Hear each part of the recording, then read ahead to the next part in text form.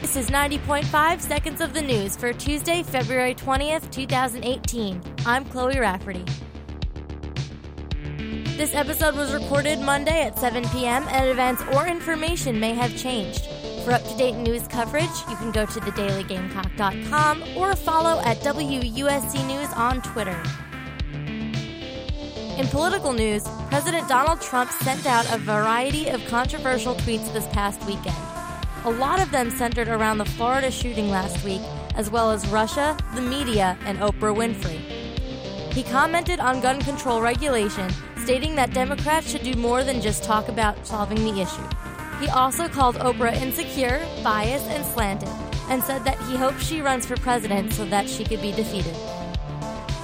Fergie sang a slow jazz version of the national anthem for the NBA All-Star Game this past Sunday, and she received a lot of backlash for it.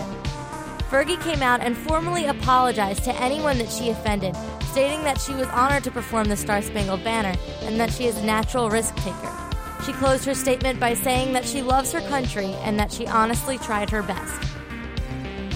Abraham the Mountain Dew Camel was found in downtown Columbia the other day filming a commercial for Cleopatra, the upcoming City of Columbia ballet taking place at the Koger Center. He is also famous for his performances in the Midlands Christmas show and being able to chug a full bottle of Mountain Dew in seconds. Columbia's temperatures are predicted to reach record highs next week of 81 to 84 degrees. Spring is coming to Columbia early this year, and temperatures are predicted to stay above normal. This has been 90.5 Seconds of the News. For more on any of the stories you just heard, you can check out the show notes or head over to thedailygamecock.com.